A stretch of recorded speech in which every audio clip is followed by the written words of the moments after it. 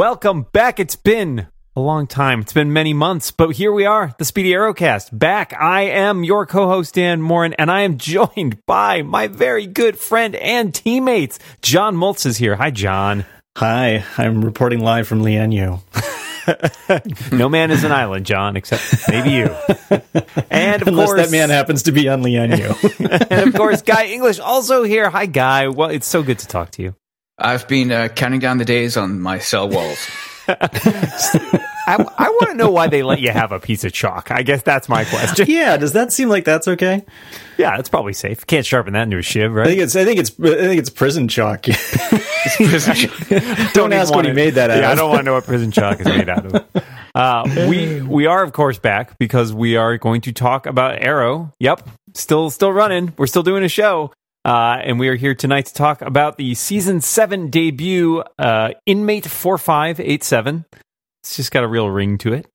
Yeah. So I think John, John, you were doing the. Yeah, you're doing the. I can do it. All right, sure. Okay, so we open on William wearing a green hoodie, no less, and Felicity running away from Diaz in the forest. She calls for Oliver, but he doesn't show. Note to Felicity, he's in prison. Diaz shoots her and kills her. And then Oliver wakes up in prison. Dream sequence. We get some prison shots of Oliver working out and getting glared at while eating lunch alone, or not eating lunch, actually. I don't think he ever actually eats any of his lunch. He does the day chalk thing that we talked about, and on the wall of his cell, and then the day starts over exactly as it began. Another guy approaches him and wants to be in his gang. Oliver doesn't have a gang, but Oliver wants none of it. In the cafeteria again, Oliver gets attacked by Brick and Ben Turner, who I didn't really remember. Ron's Tiger. Okay. Oh, Ron's Tiger. Okay, now I remember. Oliver mostly just dodges, and then the guards break it up and take Turner to the hole. In the streets, an archer puts an arrow through the hand of this Weasley guy, whose name I never learned, and delivers him to the police. Diggle visits Ollie in prison. He and the FBI have had no luck in finding Diaz. Diggle thinks Oliver's path of no resistance isn't healthy for him.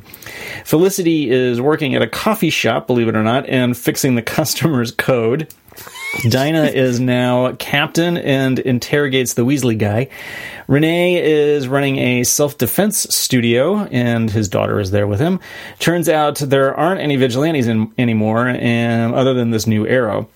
Brick makes himself at home in Oliver's cell and threatens William and Felicity if Oliver doesn't join his crew. One of the kids from Renee's studio goes out, gets in an argument with Renee, and then he goes out to buy a gun, and Renee follows him. The gun dealer threatens him, so fight. Renee does well until the dealer gets the drop on him, and then the archer shows up, and he takes down the bad guys and flees. Cut to a flashback. It has the flashback filter. It is of someone taking a boat to Lianyu to find someone. But we don't know who these people are. Laurel holds a press conference saying the city is going after the new Arrow. Renee and Dinah argue about the new Arrow. Renee is on his side. Dinah is not. They and Diggle go to Curtis, who's now head of R&D at Argus, to get him to go through the Weasley guy's financials because they can't get a subpoena because they don't have enough evidence. Turns out he's involved in the arms dealing. We're starting to pull the pieces together. Flash, wherever, back forward again, and the guy on Lianyu finds several graves, one of which is Robert Queen's. Back in prison, Oliver can't seem to eat lunch in peace. The guy who wants to be his sidekick joins him, and when Oliver refuses to join Brick's gang, they start beating on the guy as leverage, and Oliver just walks away and lets him get beaten up. Dinah's going after the arms dealers and the vigilante. Renee thinks she should leave the vigilante alone. Felicity returns home to William in some sort of a bunker. Oliver tries to explain his position to the guy who got beat up, but he's not really impressed by that. At the arms deal, the vigilante shows up, of course, and he nabs the Weasley guy and seems about to kill him. He gives him the old "you failed the city" when flash bombs go off and they are thrown by Wild Dog, which does not go unnoticed by Dinah. Back on Lianyu, the guy looking for someone gets caught in a trap, and then he is knocked out by none other than Roy Harper. At home, Felicity wakes up and showers, hears a noise, and it's Diaz in their house. Dun, dun, dun. Meanwhile, in prison, Oliver gets attacked in the shower, but this time he fights back. Felicity throws a bowl of chili or something at Diaz. I think it's coffee. William runs. Really? Oh, is it coffee? Okay. Yeah, I think it's William runs, coffee. and Felicity beats on Diaz with a stick, but he tosses her into the coffee table. Oliver, meanwhile, does okay until the big guy punches him and says that Diaz has killed Felicity. When he wakes up, the guard says he has a visitor, and thank goodness it's Felicity. She's sending William away, but she's going to stay and fight back. Oliver begs her to go into witness protection, but she refuses. Renee tells the kids in his class that he's got some new equipment for them. Dinah shows up. It turns out a lot of businesses in the Glades got money, and this money came from the arms deals that was broken up by the vigilante. She tells him she'll arrest him if she sees him out as Wild Dog again. Oliver wipes off the chalk marks and marches out into the yard. He then proceeds to beat the crap out of Brick with a book and then beats up the big guy. The guards kindly let him finish before taking him. Meanwhile, the vigilante is crossing names off of a list. We've seen this episode. Finally, on Lian Yu, we get the reveal. The guy says Roy knew his father because his father is Oliver Queen and he is William. So it's a flash forward, which was the name of another show. Yes, that's right. That's right. This is a very it's a very Lost-ish move here with the changing up the timeline. I like it. As soon as I saw the guy in the boat and saw that he was going to the island, I was like, this has got to be William. This has got to be William. They did a nice job of casting this guy. He does kind of look like the younger actor. He looks like him really aged up, I don't know, 5-8 years kind of thing. It's great. I saw a story in which they gave the actual time jump. It was much longer than I thought it was. I was thinking it was longer than 5-8 years. I think. I don't know. In an interview I saw, that kid's got to be 20. I guess they said right? 20 years. They said it's 20 years in the future, which seems like a lot. I thought he seemed like he was in his 30s or something. Yeah, or that's late 20s at least. But. That is an interesting storytelling move because 20 years is a long time. Like a lot of stuff can happen in that. Yeah. And you think that feels long now? Wait until we're still doing this show 20 years from now. This is not Supernatural. I'm gonna run out of places to mark on my wall at that point. I don't think they're gonna run this show as long as Supernatural. I do think the Grizzled Roy reveal was pretty cool. They did a nice job of aging him up, I thought. Yeah. So I did not recognize him. I'm not even joking. So when the red suited guy beats up William when he's hanging, I was like, is that Roy? That's got to be Roy. But the face looked different. And then when he ripped off his mask, his hood at the end, I was still like, who is that guy? Oh, no. And I had to go back and look. I'm like, oh my God, I wasn't sure Colton Haynes somehow. Yeah, I wasn't sure when he was, the first time, but I suspected it had to be because I knew he was in the episode and he hadn't been seen yet. And the other option was the vigilante, but we have not seen who the vigilante is. Well, and I think they deliberately shot that first scene where you see Roy, he's upside down because it's from William's POV. I think they deliberately did that so that you wouldn't necessarily, or you would be curious, you wouldn't know exactly. Yeah, I agree. It's just I'm so used to seeing Roy as a young, chiseled, super parkour clean haircut kind of guy. It really threw me. Yeah. My notes in this episode, a couple of things that I liked. Prison, good for the workout regime, but you don't get your own salmon ladder. Felicity, you got to show your salmon ladder. Felicity fixing somebody's code was hilarious. The Tech Z team not gone.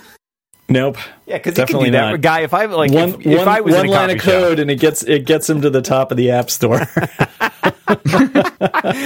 That's definitely how that works. Guy, can you vouch for that? If we showed up in a coffee shop, and you're just it's a fact. Yeah, you can write one. Yes, yeah, definitely. That's science. I love that. I feel like, man, I would consult on this show.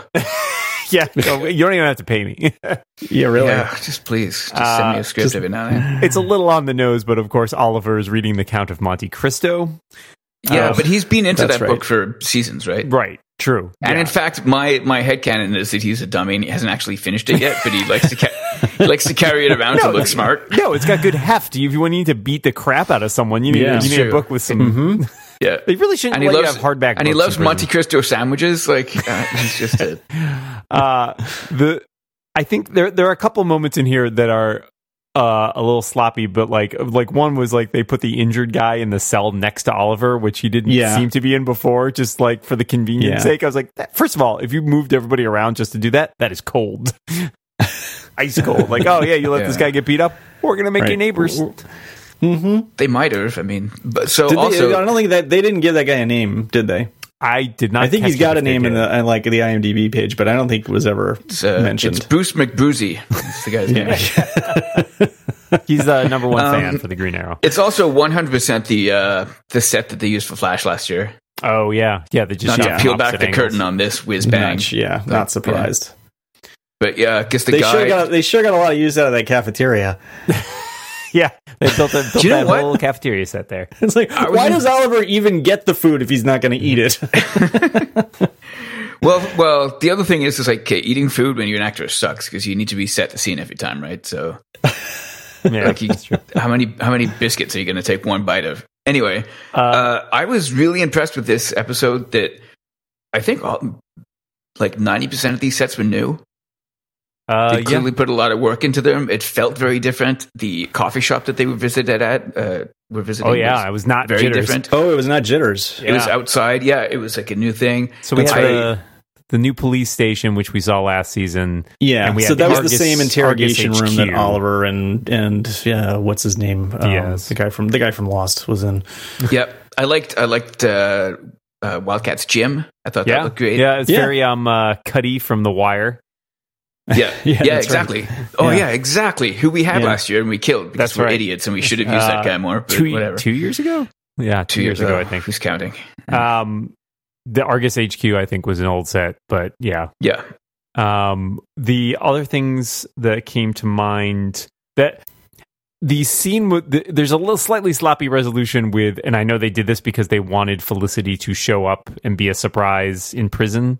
But like her getting away from Diaz thing felt sloppy. Well, they didn't really show how she got away because she says thank God Argus showed up when he did, but like they clearly didn't. I missed that line. Clearly didn't catch him. Otherwise, like exactly. Like what? I think they did that to hang the suspense on it, but it ends up feeling kind of sloppy because you're like, she's got her dead to rights, right? Like it worked. I liked it. I liked the mechanic, but I liked it after I was sure it was real because they'd also messed with your mind in terms of flash forwards and like dream sequences. I was not sure that he wasn't. I agree. Still passed out on the floor in the shower having some kind of hallucination.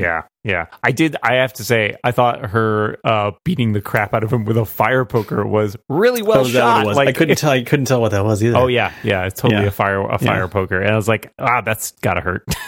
Yeah, right. I liked it. Yeah, I actually like what it makes him as a villain because he's not like this super cruddy ninja guy.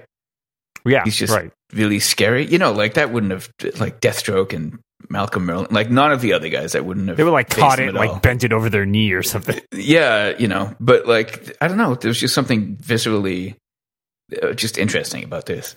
But that was weird when he just sort of disappears. And how did Argus get there? I guess because the thumbprint that screams error. I suppose so. Yeah, I guess the security system.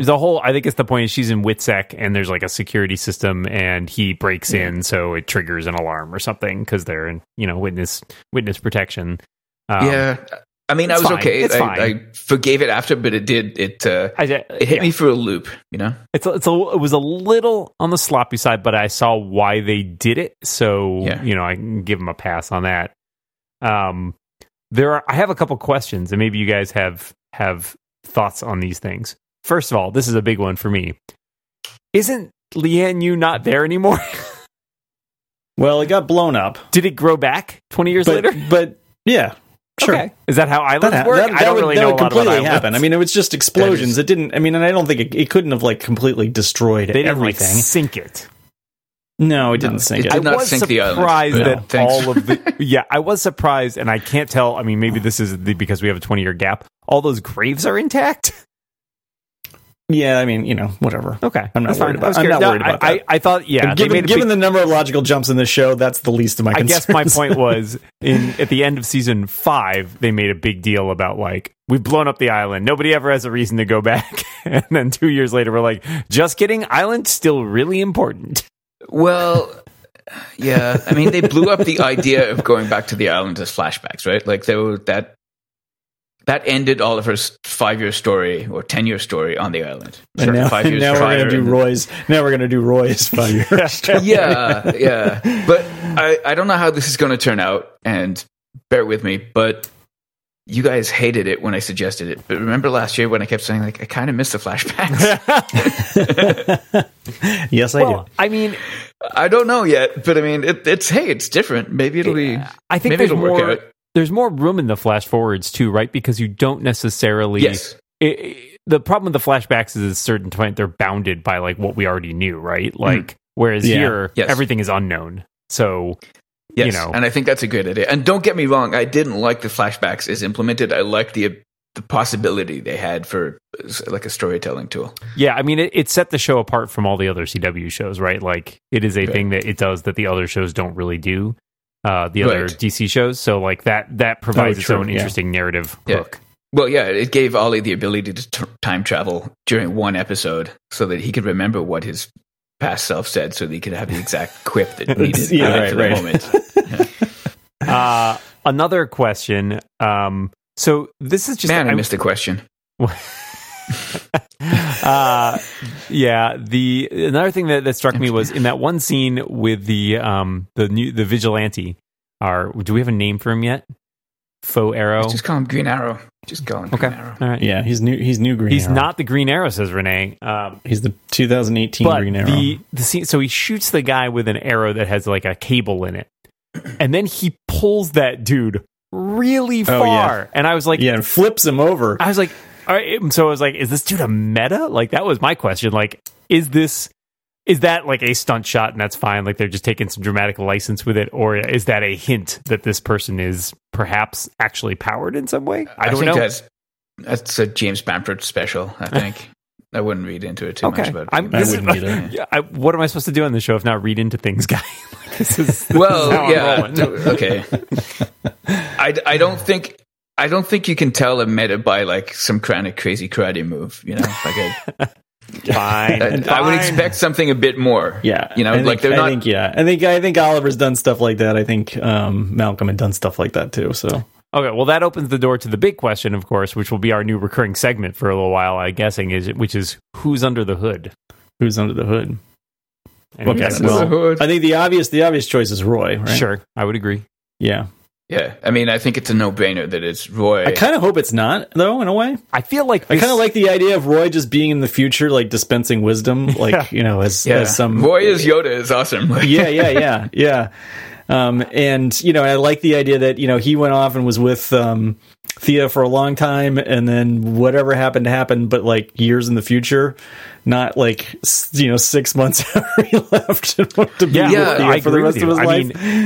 I think that bothers me. If he's back already and doing this. Okay, I agree with you 100%, John. And I think even more to the point, showing Roy in the same episode as we have this big question, having that reveal at the same time seems deliberately intended to throw you off, to immediately make you think that it's him. Yes, I agree. And I think it makes so much sense that it would be that's him when he's younger and he's come back to pose as the Green Arrow, and then he has a big long career and he ends up winding up on the island, and William now comes to take the mantle off him. There's all this, there's a very clear and easily understood lineage play going on, but this is just not going to happen. You know what I'd love if the very first scene of episode 2, Roy just takes the hoisin off of William and throws it over his shoulder, Luke Skywalker style.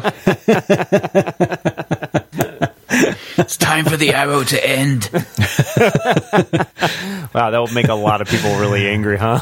I would laugh. I think it would be hilarious. I figured out what the problem with the world is. Too many arrows. Too many archers.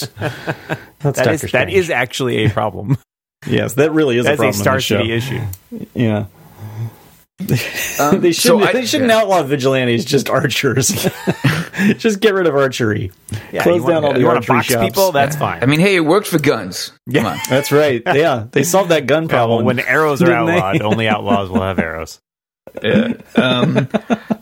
So I don't know who it is, and I like that. I don't know. I don't even want to guess. All right. I like that now. I mean, there's too little to go on, right? We know what we're supposed to think, but it's the son of Adrian Chase. Better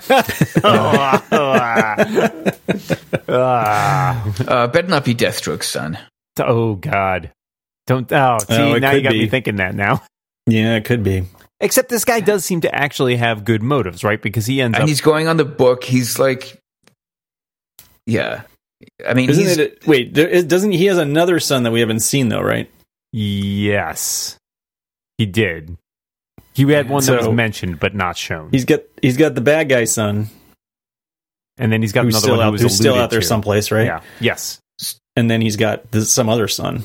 Yes, but it also, I mean, to me, it also feels like this is one of those seasons. Like, so I mean, overall, this strikes me as kind of a soft reboot in some ways, right? Yes, like 100%. We're dropping a lot of the mythology. A lot of the stuff, or we're like setting it aside for a little while, right? Like, we didn't immediately have to like exhume the corpse of Malcolm Merlin or Quentin or whatever, right? Like, we're sort of starting off. The only major thread is we've got Diaz and we've got Oliver in prison, and like that's kind of the central conflict, which is nice. It's kind of pared down a little bit, and I think that's a smart move because all of these shows you end up with a lot of baggage. If you're running for a while. I mean, look at, to throw out another example of something recently, Doctor Who, right? Like, same sort of idea. If you can sort of get away with doing a soft reboot and resetting the game a bit, I think that works to your favor. Yeah, I agree. And this is just really skillfully done. They've basically managed to reset everybody or send them to their corners and they all make sense, right? Black Canary's back. She's the captain of the police.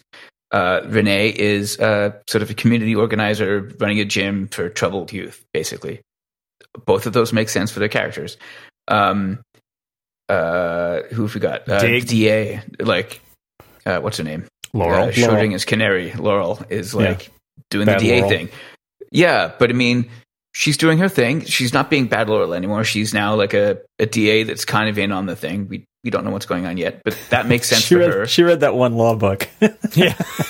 That is pretty funny. It's been like, 6 months, they said? Yeah. But everybody, I like that Curtis is now at Argus. I like that Digle's at Argus. Yeah. Like all of these things make sense. They are like, okay, we've got these characters. Let's put them in good starting positions and take it easy. Like we can hit the reset clock. And I'm willing, I'm very magnanimous that way, but I think it would behoove us to sort of just accept this as like a cutoff point. And like, if some weird stuff doesn't make sense from some previous seasons, just like forget it. Forget that Felicity nuked an entire city. Doesn't matter. Now she serves coffee. That's all that matters. She serves coffee and she's in danger. That's what matters. Didn't matter that she nuked a city. Now she's doing this. I really That's didn't what need matters. to remember that. Thank you. Well, yeah, you know what I mean though? Like we need to make that mental break. So also, I mean, think about it, dialing back some of the like magic and superhero stuff too, like, or like powered stuff, right. I think is nice. It's interesting because we did dredge up 3 ex-villains. Yeah. I was just about to say that. I thought that was interesting too. So we've got Bronze Tiger. Even though I couldn't recognize some of them at first. But yeah, I knew all Bronze their Tiger faces. season 1, like episode 4, season 1 type he's thing. He's very early on. We have... Oh, he came back in one of the Suicide Squad things too, I think. Yeah. Right. We've got Brick, played by Vinnie Jones, who also was like I want to say like season 3 or 4, somewhere in there. And then we've got Derek Sampson, who's Cody, what's his name, the wrestler. Oh, is that who? Okay. He's buddies with Amel, and like Amel does the wrestling with him. I don't know. I still want to call it WWF. That's how in touch with the wrestling world I am. But he's a pro wrestler, and Amel goes and wrestles with him. Yeah. Sometimes So I will gag. remind you that his deal is apparently he doesn't feel pain. That's how the knife is sticking in him at one point. Yeah. So, and I don't know, I'm not sure, I don't think he is an actual DC Comics character from what I can tell. I think he's created for the show. Yeah, I think one of our readers is going to tell us, because it may be that his bad guy character name is his wrestling name, but that's just I don't know. I really don't know. He was just from the Prometheus season, apparently, I guess. Yeah. So so it's interesting that we dragged up these guys, even though we're cutting off. I mean, they all seem to largely point to like sort of a more crime-oriented, straightforward vigilante like kind of dynamic going on here. Yeah, but what a great little rogues gallery. Sure. Not that they're great, but they're like super basic, beat 'em up kind of guys that you could see being in a supermax prison. Sure. Posing a threat to Ollie in the way that they do. And Vinnie Jones is always at least a little bit fun, I think. Oh, Vinnie Jones is awesome. Yeah, he's not bad. Yeah, I don't think he's amazing, but I think he's solid. He brings a solid. He brings a solid, like thuggish. That's not a guy with a lot of notes, but the ones he has, he plays pretty well. Yeah, and I don't mean Vinny. I mean the character. Oh yeah, Brick. Right. Sure. Yeah. There's nothing interesting about that character, but the actor does a good job with. Except that it's Vinnie Jones. Yeah, exactly. Right. That's why you if hire it was Vinnie just Jones. Vinnie Jones locked up in there with Oliver Queen, you'd be like impressed. So that's an interesting sort of throwback to some of the earlier stuff. I mean, again, a lot of this. I like the setup for Dinah and Renee being slightly at odds. They've got a differing point of view, but it doesn't feel like them having a difference is as apocalyptic as some of the disagreements we've seen in the past. Right. I was very happy to see that they do disagree, but they deal with it. I mean, I really hope that they deal with it normally. Listen to this like show, adults. But it feels like they might have. Yeah, they deal with it like adults, right? Like she sees him which is all we've asked. We've been crying for that for years now. Deal with it like an adult. Yeah, and she does. She goes and visits him, and she's like, "Look, last warning." And she's even kind of happy that's like, "Oh, I see that you gave a bunch of money to like local businesses, and you got some to fix up your gym.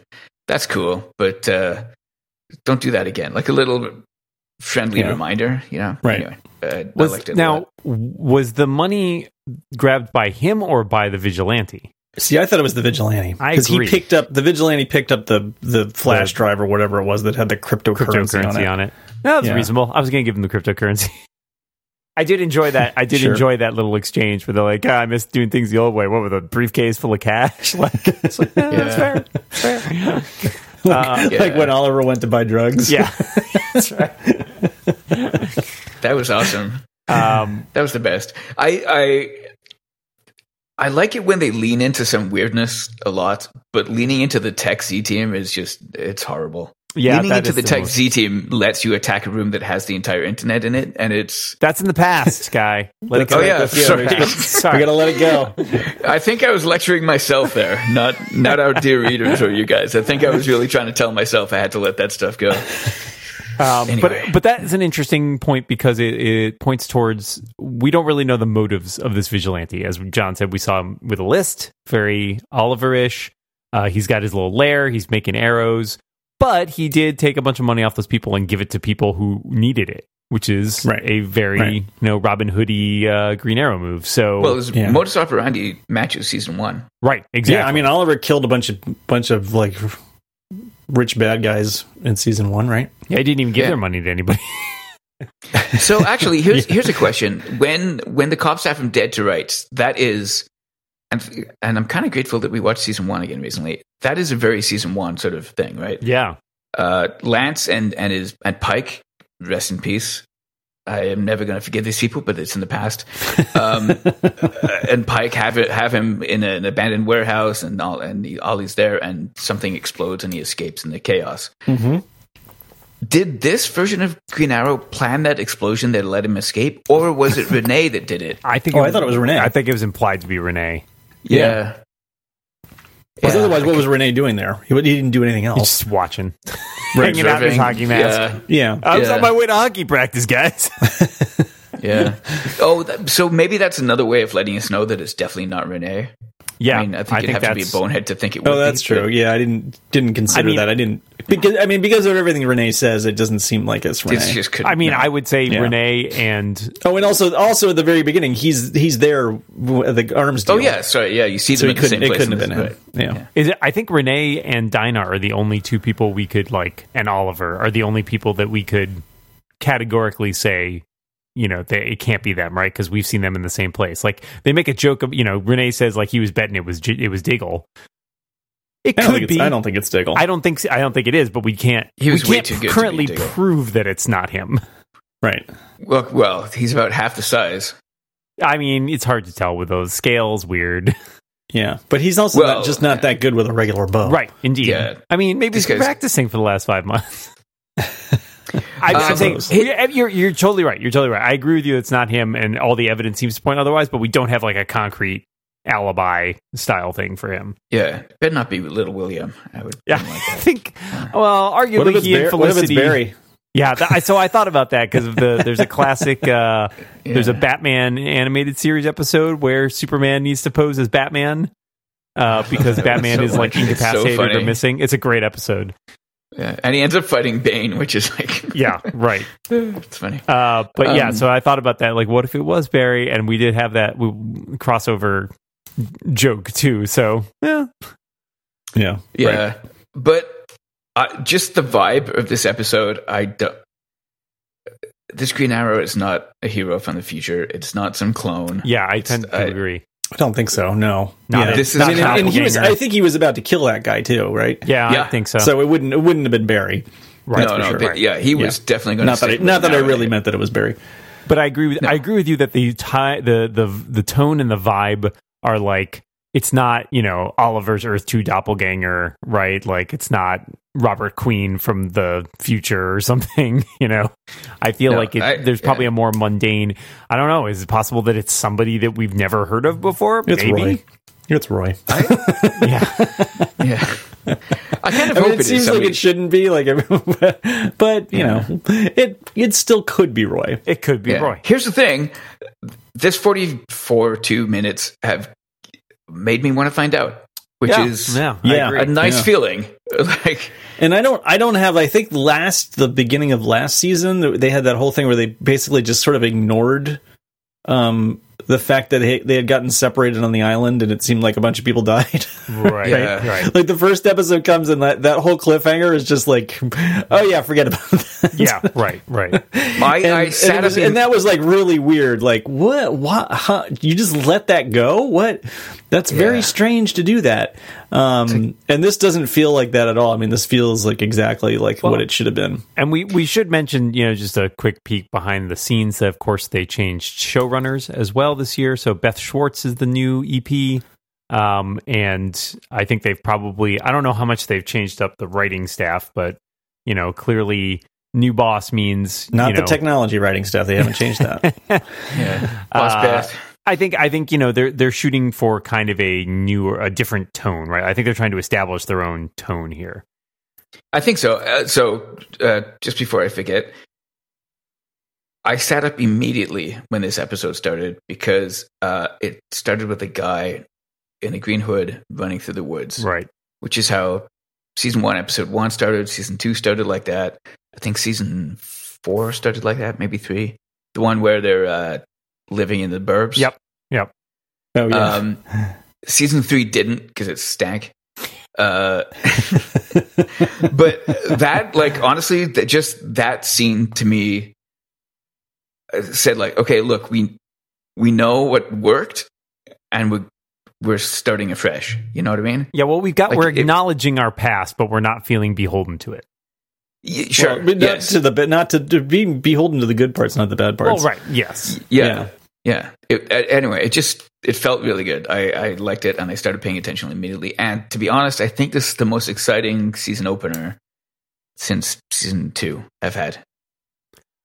I don't know. I can't remember all of them. I think it's definitely better than last year's. That's for sure. But I agree with that. I agree. I think it does a nice job of evoking the earlier seasons, but immediately kind of in that same sort of way that, Oliver wakes up, right, with a snap. Like, it does a nice job of immediately saying, like, yep, we know that, like, we got you in, we reeled you in, and now we're going to, like, pull the rug out from under you. But not in, like, a bad way. Again, like, we're going to change the stakes. We're going to flip this on its head a little bit. And, like, that, frankly, 7 years in, you need that. The one thing I would say that I think might have made that opening a little bit better is if he had not killed her, but had like grabbed her and she screamed or something, and then Oliver woke up, because the minute she dies, you know that it's a dream. Yeah, I agree. I do think that it's solid. Maybe it's even better than season 2. Season 2, they're running through the woods. Wait, is that true? Season 2, he ends up like swinging and saving her from a landmine. Oh yeah, right. So they're flying in on a plane, right? That's it. He's running through the woods and then sees a plane in the distance, and they're flying in through the plane. Yeah. And this one was like way more. It was kind of more intense. But you're right. I did not like that. Even just a basic thing, like the sound of a gun going off, and then he wakes up, which is maybe cliched, but it works. You know, like it tells the story. Yeah. I didn't need to see her die. That didn't do anything. Right. And no, yeah, we didn't need that. And also, I mean, I don't think we needed to see that. And I also don't think that I think it made it worse because we immediately knew that it was not real. Yes, exactly. We know that she's not going to die in the exactly. That's in the opening of the season. Right. So it's an editing choice, right? Like the gun gets shot. We know she's not going to die. We may as well cut immediately to him waking up, because that's when we, as the viewer, wake up out of this being a possibility. Yeah. Right? Yeah. It seems like they go to too many lengths to try and make him like to say he's a bad guy. Okay. All right. Yeah. Maybe they can take a page out of the Joker from Suicide Squad and just tattoo bad guy right on. Yeah, sure, right. Yeah. Well, so here's one of the things I saw alluded to a lot when they were talking about this season prior to the airing was that this idea that Oliver used, like, I think several times they dropped this, like, oh, you're going to see Oliver do something like really un-Oliver like in the premiere that's like might make you feel differently about him, which I think is intended to be the scene where he walks away when they beat the crap out of that guy. I'm kind of curious how you guys felt about that as a storytelling move, and like whether or not that did change, had an impact. I want to hear from Moltz, because I can already put words in his mouth. I'm like stuffing them in there as we. It did not make me feel any different about Oliver. I mean, you could tell that he would like to fight back, but he's doing it as a conscious choice because he thinks that that's a better way to keep everybody safe. And then, the minute he realizes that's not going to work, he goes right back to what he does best, which is beating the crap out of people. Hey, Maltz, I know we don't talk about that anymore, but remember when Ollie skinned a man alive? We've left that behind. So I had forgotten. Thank you. Again, I need to admonish myself that we can't deal with that anymore. But God, that was so awful. Do I feel differently about Oliver? Look, Ollie's a dick, but he's not right. Sometimes after having skinned the guy alive, everything else. I'm pretty sure I was ready for him to not punch people.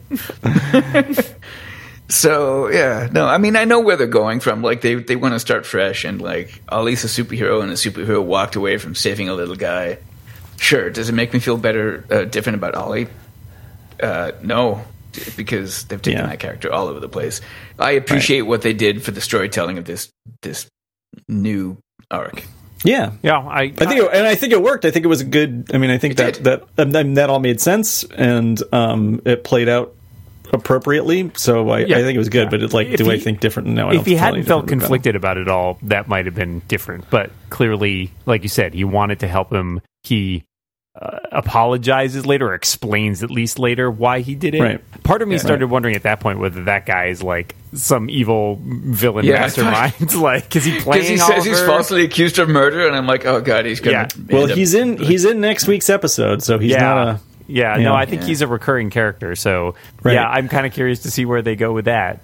But so one grace note that I did enjoy is that maybe I'm just reading into it or projecting into it, but.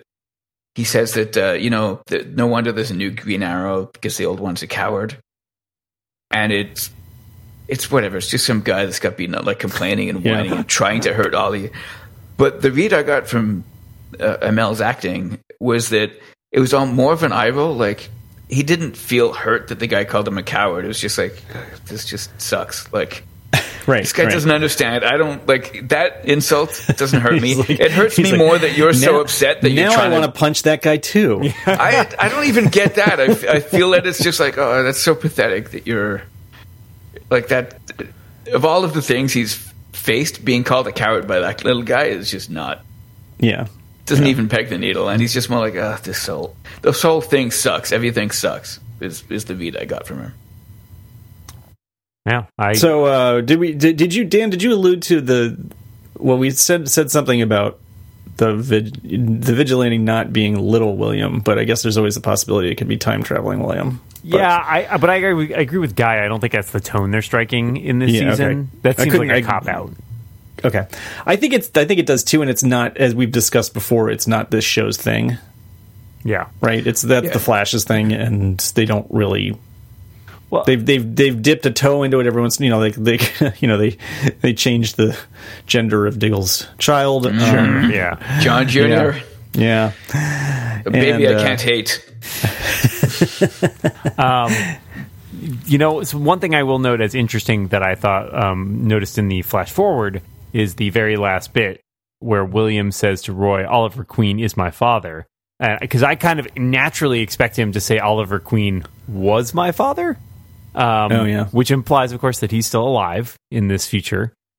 Which is, and I saw another in this interview, which didn't really give away much, but suggested because the flash forwards are sort of the storytelling narrative device they're using this season, possible you could see some of the characters from the present timeline show up in the future, obviously. So that's an interesting. The question then is also raised: why did William go to the island to find Roy? Right. So, I don't know, but it's good. It's cool. Obviously, there has to be a reason. I will say that I enjoy that concept, and I think that I will definitely like it for the course of this season if they're just if they're just replacing it like every other season after this is going to be flash forwards again in 20 years. I will probably like it less, but I like it right now. So do you guys? Do you want to do our ritual? Just before the ritual, one thing. I think Legends of Tomorrow has eventually. I think this episode was so good, but I think in future, if this show starts stinking, we will do a little bit at the end of the show about some of the other. I thought we might do that. I had a couple topics I thought I might bring up anyways. Yeah. Perfect. After the ritual. So we talked about this offline, and it's a little extra material that we're going to add on to the end of the show to talk about some other stuff that we're interested in, but not do recaps and not do deep dives. Just general news stuff. Yeah. So this season, so if you're only interested in Arrow, and if maybe you don't want spoilers about other shows, you could probably quit. Yeah, at this point, when you organize it better, quit the whole podcast. Just quit at this point. Well, quit after maybe in the future we will put a chapter marker or something, and we'll do a little segment. Anyway, before you do that, Legends has been silly and really embraced its silliness. I think the Flash, especially after what we saw, is being pure Flash funny. Supergirl, I just watched the intro to that. I think it's got its own thing going on. And I think that with all of that sort of spectrum established, maybe they feel Arrow can go back to being a more Arrowy show. Yeah, I agree with you on that. Rather than trying to put everything on the same tone, they can sort of have different tones and then merge it when they need to. Yeah. Which is how comic books ultimately work anyway, right? Right. I mean, it's its own thing. It has its own, like you said, it has its own tone, its own atmosphere. And it's not to say that we're obviously, they've already talked about the crossover coming up this year, and that's fine. The crossovers are their own things, and I think you can kind of... I mean, Marvel does this well, too, in the cinematic universe. Yes, you can have your Black Panther, and you can have your Ant-Man, and, occasionally they have some intersections, but that doesn't detract from the individual tones of either of those movies. And DC Right. does it terrible. DC does it terribly in their cinematic universe. Yeah. Because everything is dark. Yes. Let's not even talk about that. I still feel, Yeah. John, like I've probably failed you a few times in life, but like the biggest one was not telling you Strongly enough. I should have flown over there and smacked To it out not of your watch hand when Justice you tried League. to buy Justice League. That was, I still have not seen Suicide Squad. And Okay, I have no well, plans. don't. No Okay, plans to see that. okay, that one for sure. Anyway, so I just wanted to say that like I am very happy that Arrow has sort of redefined its identity with this first episode of the 7th season, and I'm looking forward to seeing how that goes forward. Yeah, I agree. All right, ritual it up. Guy, you want to go first? What do you think? It's a biff. Should we wait? Should we even explain that? Is anybody tuning in for the first time now? Maybe. Are there people tuning in for the first time? We're so sorry if that's the case. I guess so. Anyway, so the rating system we have for these. God, I'm even bored explaining. Why are you telling anybody? Alex is bad. Biff is good. John Jr. is in the middle. That's all you need to know. I'm sure we'll explain it at some point. This is a biff. This is an emphatic biff. This knocked it out of the park. Definitely a biff. Yeah, I'm gonna round it out with 3 biffs here. Nice. This was it's a heck of a way to start a season. I agree. It's a very strong opening, and I am digging the tone. It does feel a little bit more like the classic Arrow rather than the stuff we've gotten sidetracked with them trying to expand the universe over the past few years. And like, I enjoyed parts of that, but it's nice that they feel comfortable, as Guy was saying, into let Arrow be Arrow. I think that's a good move from them. All right, well, we've talked about the season debut of Arrow, so let's switch gears really quick here and just maybe pick up some loose threads about some other shows. One thing I wanted to ask your guys' impression on, I don't know if either of you watched, I know John did, I'm sure Guy did too. So Iron Fist recently got canceled after 2 seasons, which is interesting because it's the first Marvel TV property. Well, certainly the first Netflix property to because Inhumans was canceled. Oh, right, yeah.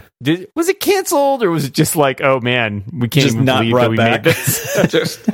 They rewound time on that one. They just lit it on fire. I never saw any of that. I mean, that was another one where I heard it was so bad. I was just like, I am not even going to bother with that because I've got too much good stuff to watch. A writer I really like and respect who writes just amazing, complex books was talking about how much he liked the Inhumans show, and I was like, all right, I'm seriously curious now. Like, I'm not going to go watch it necessarily, but like everybody else I saw agreed that it was not great.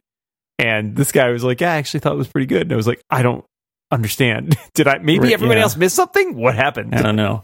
Anyway, and so, but the guy the showrunner for that was the showrunner for the first season of Iron Fist. Right. Yeah, that guy maybe. Yeah, and I think they have parted ways with that guy as far as I know. So there was a different showrunner on season 2 of Iron Fist. Yeah. Did you guys watch season 2?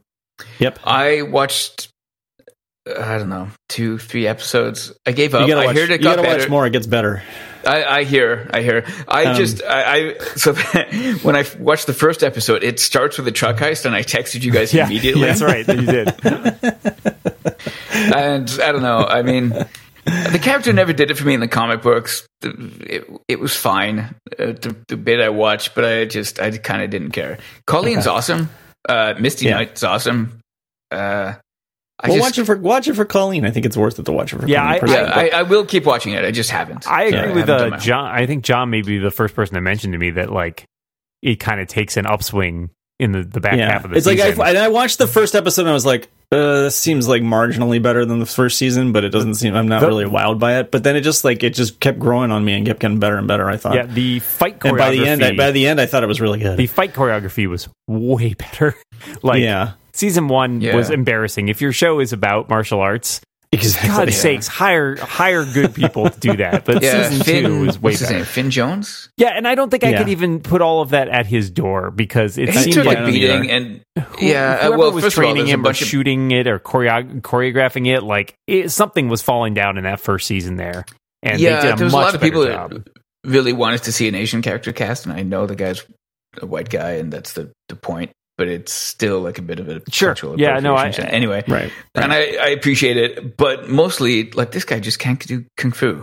Like, Yeah. it just didn't work. But I will say, and I think John might agree with me here, the end of season 2 is, I actually like, literally like the last scene in season 2 is kind of like, whoa, where the hell are they going to go from here? This is actually kind of really interesting. And of course, then they can't. They're going to go nowhere.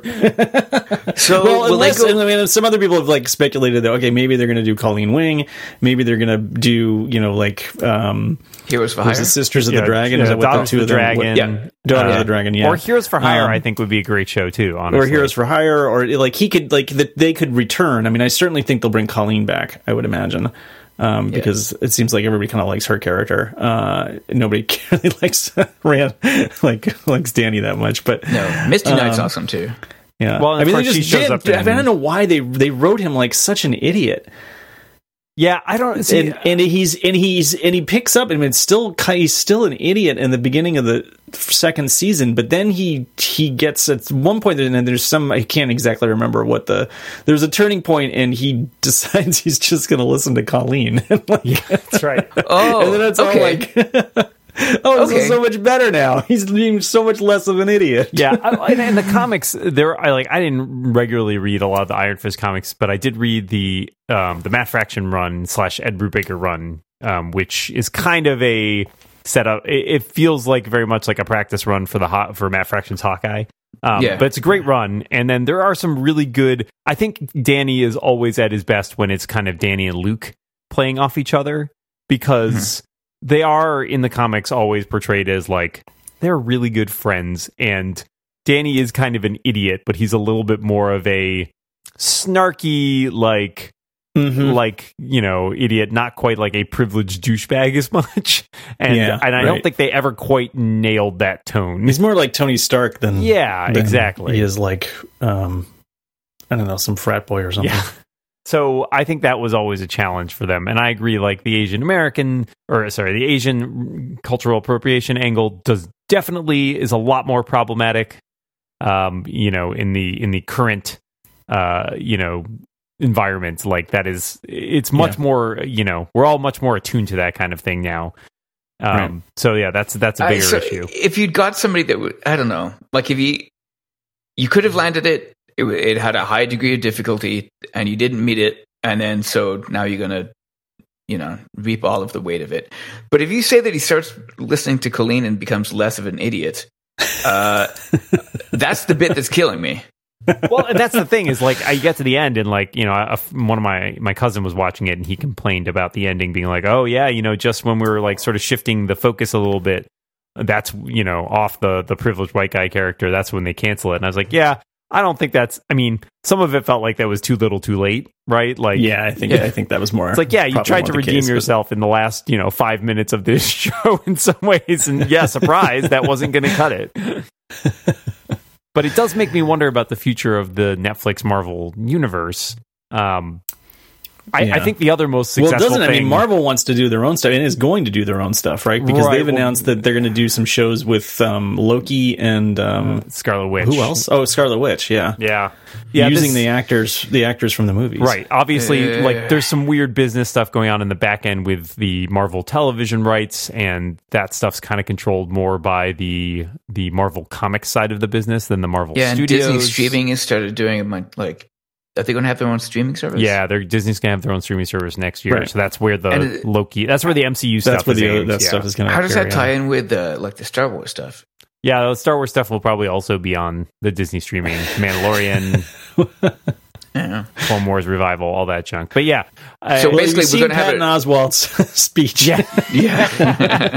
Let me tell you how it ties in. Yeah, that's a remarkably prescient speech. Really kind of. That was like spooky. Yeah. So, but basically, we're going to be paying a subscription to our nostalgia, right? That's how this is going to work. Yeah. Why you aren't already? Yeah, really. I mean, I guess I'm paying in installments. Maybe in Canada it's done differently, but in Canada we subsidize socialize nostalgia. The government pays it. Everybody gets an Iron Man. I'm moving. I have not looked at all at the DC streaming service. I did read a review or two of the Titans show. I saw the first like 10 minutes or something. Okay. Watched it through the first fight scene, which was, Robin beating up a bunch of thugs in an alley, and it was glitching, blood spurting, and then of course he says, "Yeah, is this a clean show?" I can't remember. This is a clean show technically. He says "F Batman," basically, is what he says. Yeah, ooh, which edgy. is yeah. I mean, forget it. I'm out. Yeah, I don't have that much particular affection for the Teen Titans. I know a lot of people do, but it is fascinating that the Teen Titans as a property has always fascinated me because, of course, it has had a variety of animated incarnations, including just like a very like kids oriented. This is clearly like 180 degrees. Teen Titans Go. They just had a movie. Yeah, which come out within like a month or two of this, like really. And I've seen a couple episodes, or at least amusing. parts of episodes. It's funny. I mean, I think it's good. It's weird that they decided to do. It's more like Friends. It's like they're living in whatever mansion or whatever the tower that they're living in, and it's just about their wacky interactions. It's not really weird. It's not much about them fighting crime at all. It's weird that you would choose to do another property that's so different, right? Because you got to think there are kids who are growing up going like, "Oh yeah, I love Teen Titans Go. I'll give this a try," and being like, "Whoa, God, why?" Yeah, right. So I don't know. It's nothing about that excites me. I know they've got a bunch of other DC Comics stuff planned for that, but I've never been as big a DC Comics guy. So they're talking about like I think Doom Patrol is one of the other ones they're talking about dusting off. Grant Morrison's Doom Patrol. I think so. Yeah. Well, like. It's so trippy. It's like there is some weird people. Like the people attached to that are also like there's a lot of people doing voices, but like Brendan Fraser's doing a voice in it. I'm trying to remember who else is in there. That is kind of there were a bunch of people announced being cast there, and there are a lot of other people in there. Matt Bomer from White Collar, Timothy Dalton. Like, oh my god, yeah, it's. I don't know enough about it. So I guess they first will appear in Titans and then will spin off into the Doom Patrol series. So I don't know. My biggest problem with the DC Universe streaming service is that I'm going to want to watch the Young Justice when it comes back. And that's the only place it's going to be. Young Justice is so great. It's very good. Oh, they're doing Swamp Thing too on the DC streaming service. Wacky. Wow. Any other things you guys want to mention? Did you ever watch Young Justice? I watched the first season, I think, and then I didn't have access to the second season, and I didn't make an effort to find it. The second season is really good. It may be on Netflix now. Yeah, I think it's all been pulled. I think it's all been pulled at this point because of the streaming services. I would imagine. The second series is very good. It is very different from the first season. Because it is really like one long serialized story arc, and all of the characters. I think that's the point at which all the characters are basically aged up. So it's like right. Because I think I saw the first episode of the second season somehow, and I didn't see the rest. It's pretty good. It's got a hell of an ending too. So okay, all right. Well, I have been slowly catching up on Gotham. Oh, there you go. That's a. I talk about that show with Tony Sindelar and James Thompson because we all watch it, and it is a show that is totally banana pants. But around the midway through season 2, they kind of leaned into it, and we're like, we're just going to embrace being totally bizarre and wacky, and it works for them. It's not bad. Yeah. I mean, it's not one of my favorite shows, but I think it's decent. It once you accept it for what it is, it's not bad. I grew to look forward to watching it at a certain point, which was saying something. So that's coming up on its last season later this year. S.H.I.E.L.D. is coming back later this year. Oh, is it? I thought that was gone. Nope, it's coming back next year. Summer because they next don't. Summer. They're kind of trying to punt on the whole Infinity War thing, I think. Right. They got to wait until after everybody's alive again. I almost don't want to watch it anymore because I liked the last episode so much. Yeah, I know. It was set up as that it could have been it could have gone either way series finale, but yeah. but then they got brought back, which I'm happy Although about because I love the characters and I really like that show. Yeah, I know how much you like that show. It's, you know what? I appreciate it. It's a really well made show. For some reason, it doesn't grip me, and it may be that it's I don't get enough traction to think it's stupid to have dumb jokes about it. But I don't know. Something doesn't grip me about it. Okay, I've always really enjoyed it as well. That's another show I felt like got better. It's a good show. It's probably better than Arrow, but it's a different sort of show. It's just I don't know. I think certainly the last few seasons have been better than Arrow's last few seasons. Oh, 100%. Yeah. Last season was really good. So Ghost Rider didn't do it for me. Oh, really? Got that. That whole season I thought was fantastic. Yeah, that was a really good. Ghost Rider is not my favorite character, but the back half of that season with the back half was great. With the back half was so good. The whatchamacallit, the fake reality, the framework. Yeah, the framework. That was incredibly good. Yeah. I love the space. And this stuff. past season was amazing. Yeah, I love the space stuff from the beginning of last season. That was great. The second half of the season was good, but was not quite as. Not quite as good. But I think the season finale is fantastic. Yes, it's a good season finale. So I'm a fan of that. And of course, we've got plenty of DC shows here on the CW, which for some reason I'm still watching all of. Yeah, I am not. I never finished the first season of Black Lightning. It's pretty good. I think it's mostly just because of time. I did like it well enough, but it does because it's not in the whole rest of the universe. I don't have to watch it, and so it's like, I've got so many things that I'm watching. I have to cut something. So I liked it quite a bit. I thought it got a bit more superhero-y towards the end than it was at the beginning. But it went in some directions I didn't expect, and there were some truly bizarre, there were some standout performances. And some interesting choices, and I really, I liked it a lot. And I just watched the first episode of this season, and is it out? Yeah, it started last week, I think. So it's on episode 2. I think might have been as we record this tonight. That's a weird one because they put that out, or at least last year they put it out a week later in Canada. Right. I don't know why. Yeah. Well, I don't know. Yeah. Anyway, cool. Any other things you guys want to mention, or? No, I gotta go. I'm gonna call that. I gotta be on an island. We'll call. I gotta be on an island. I gotta catch a plane to an island or a boat to an island. I'm gonna call this segment our superhero sweep. Okay. Yep. Perfect. Oh, hey, readers. I don't know. Write us a letter, and maybe we'll cover something if we find it interesting. Yeah, hit us up. Yeah. You know where to find us on the Twitters or other places. Yep. Except for I'm at Jack for John on Twitter. Yeah. You'll have to seek out John on an island. You got to hire a guy to take you on a boat. An island called Mastodon. Yeah.